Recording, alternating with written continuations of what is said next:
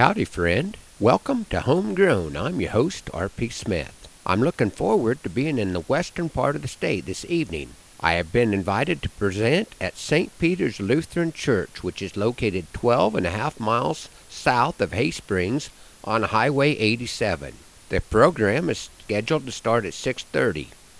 This trip will have me traveling our state from border to border in the same week. Beth went with me to Omaha for my final set of x-rays. The surgeon sent word that everything looked good, and his assistant even took a look at my ankle that had taken a kick while I was loading cattle on trucks on Tuesday. I was up on the fence, and the young cow showed an amazing ability for accuracy. If I'd been standing on the ground, I sure could have gotten hurt. The surgical assistants agreed with my assessment that if I could still sort of walk and could wiggle my toes, it probably wasn't broken.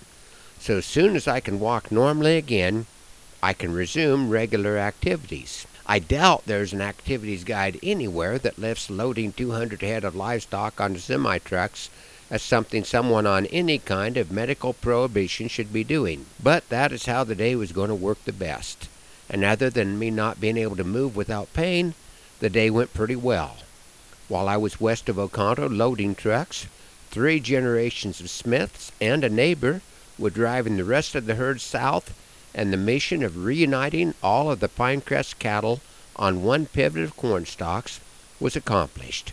Apparently the blind spot on our current vehicle is larger than some that I have driven. My apologies to the drivers in Omaha that made me aware of this. But 4 county plates and a cowboy hat should serve as warning that you might need to drive defensively. I'm certain that I will not hear nearly as many horns honking between Alliance and Myra Flats on Sunday afternoon. I had a request for a poem at the Comstock Cowboy Poetry Gathering, and I could not get it all pulled up from my memory bank.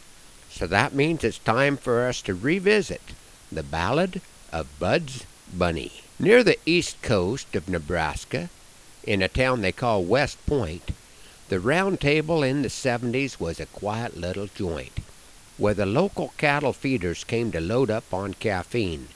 The world situation had the boys feeling pretty lean. Seemed some mid-east desert dwellers that were really raising heck had gotten organized and formed a group they call OPEC. This was causing some distress on the cattle feeding scene because those camel jockeys had jacked up the price of gasoline. How would these feeders fuel the caddy, let alone a cattle truck, when the price of go-juice was headed to the north side of $1? And just when the boys thought things couldn't get much worse, one of their own became proactive, and it made the others curse. Bud went AWOL in his efforts to beat the fuel-spending habit when he snuck down to Omaha and bought a Volkswagen Diesel Rabbit. As if it wasn't bad enough to spend money outside of Cumming County, buying an undernourished foreign rig brought talk of bunny bounty. Carrots were left on his front seat. They called his garage the hutch, mounted a set of rabbit ear antenna which Bud didn't like too much. But the hazing that was dealt out from these men who smelled of silage seemed of very little solace when Bud was bragging about his mileage. He was a whiz at record-keeping, and he'd let his comrades know how that fuel-sipping jack had gotten him to Broken Bow, then turned around and brought him back with fuel in the tank, leaving his budget in the black and his money in the bank. Dark clouds were brewing over steaming coffee mugs as fuming farmer feeders spawned a plot against old Bugs. The devious plan developed by the Round Table rank and file was to help that wascal wabbit reach for the extra mile. For coffee at the cafe, one guy each day was late, and while Bud was in a bragging how his mileage was so great, his rabbit was being supplemented with fuel from the farm. They would add a couple gallon and could not see the harm in enhancing Bud's enthusiasm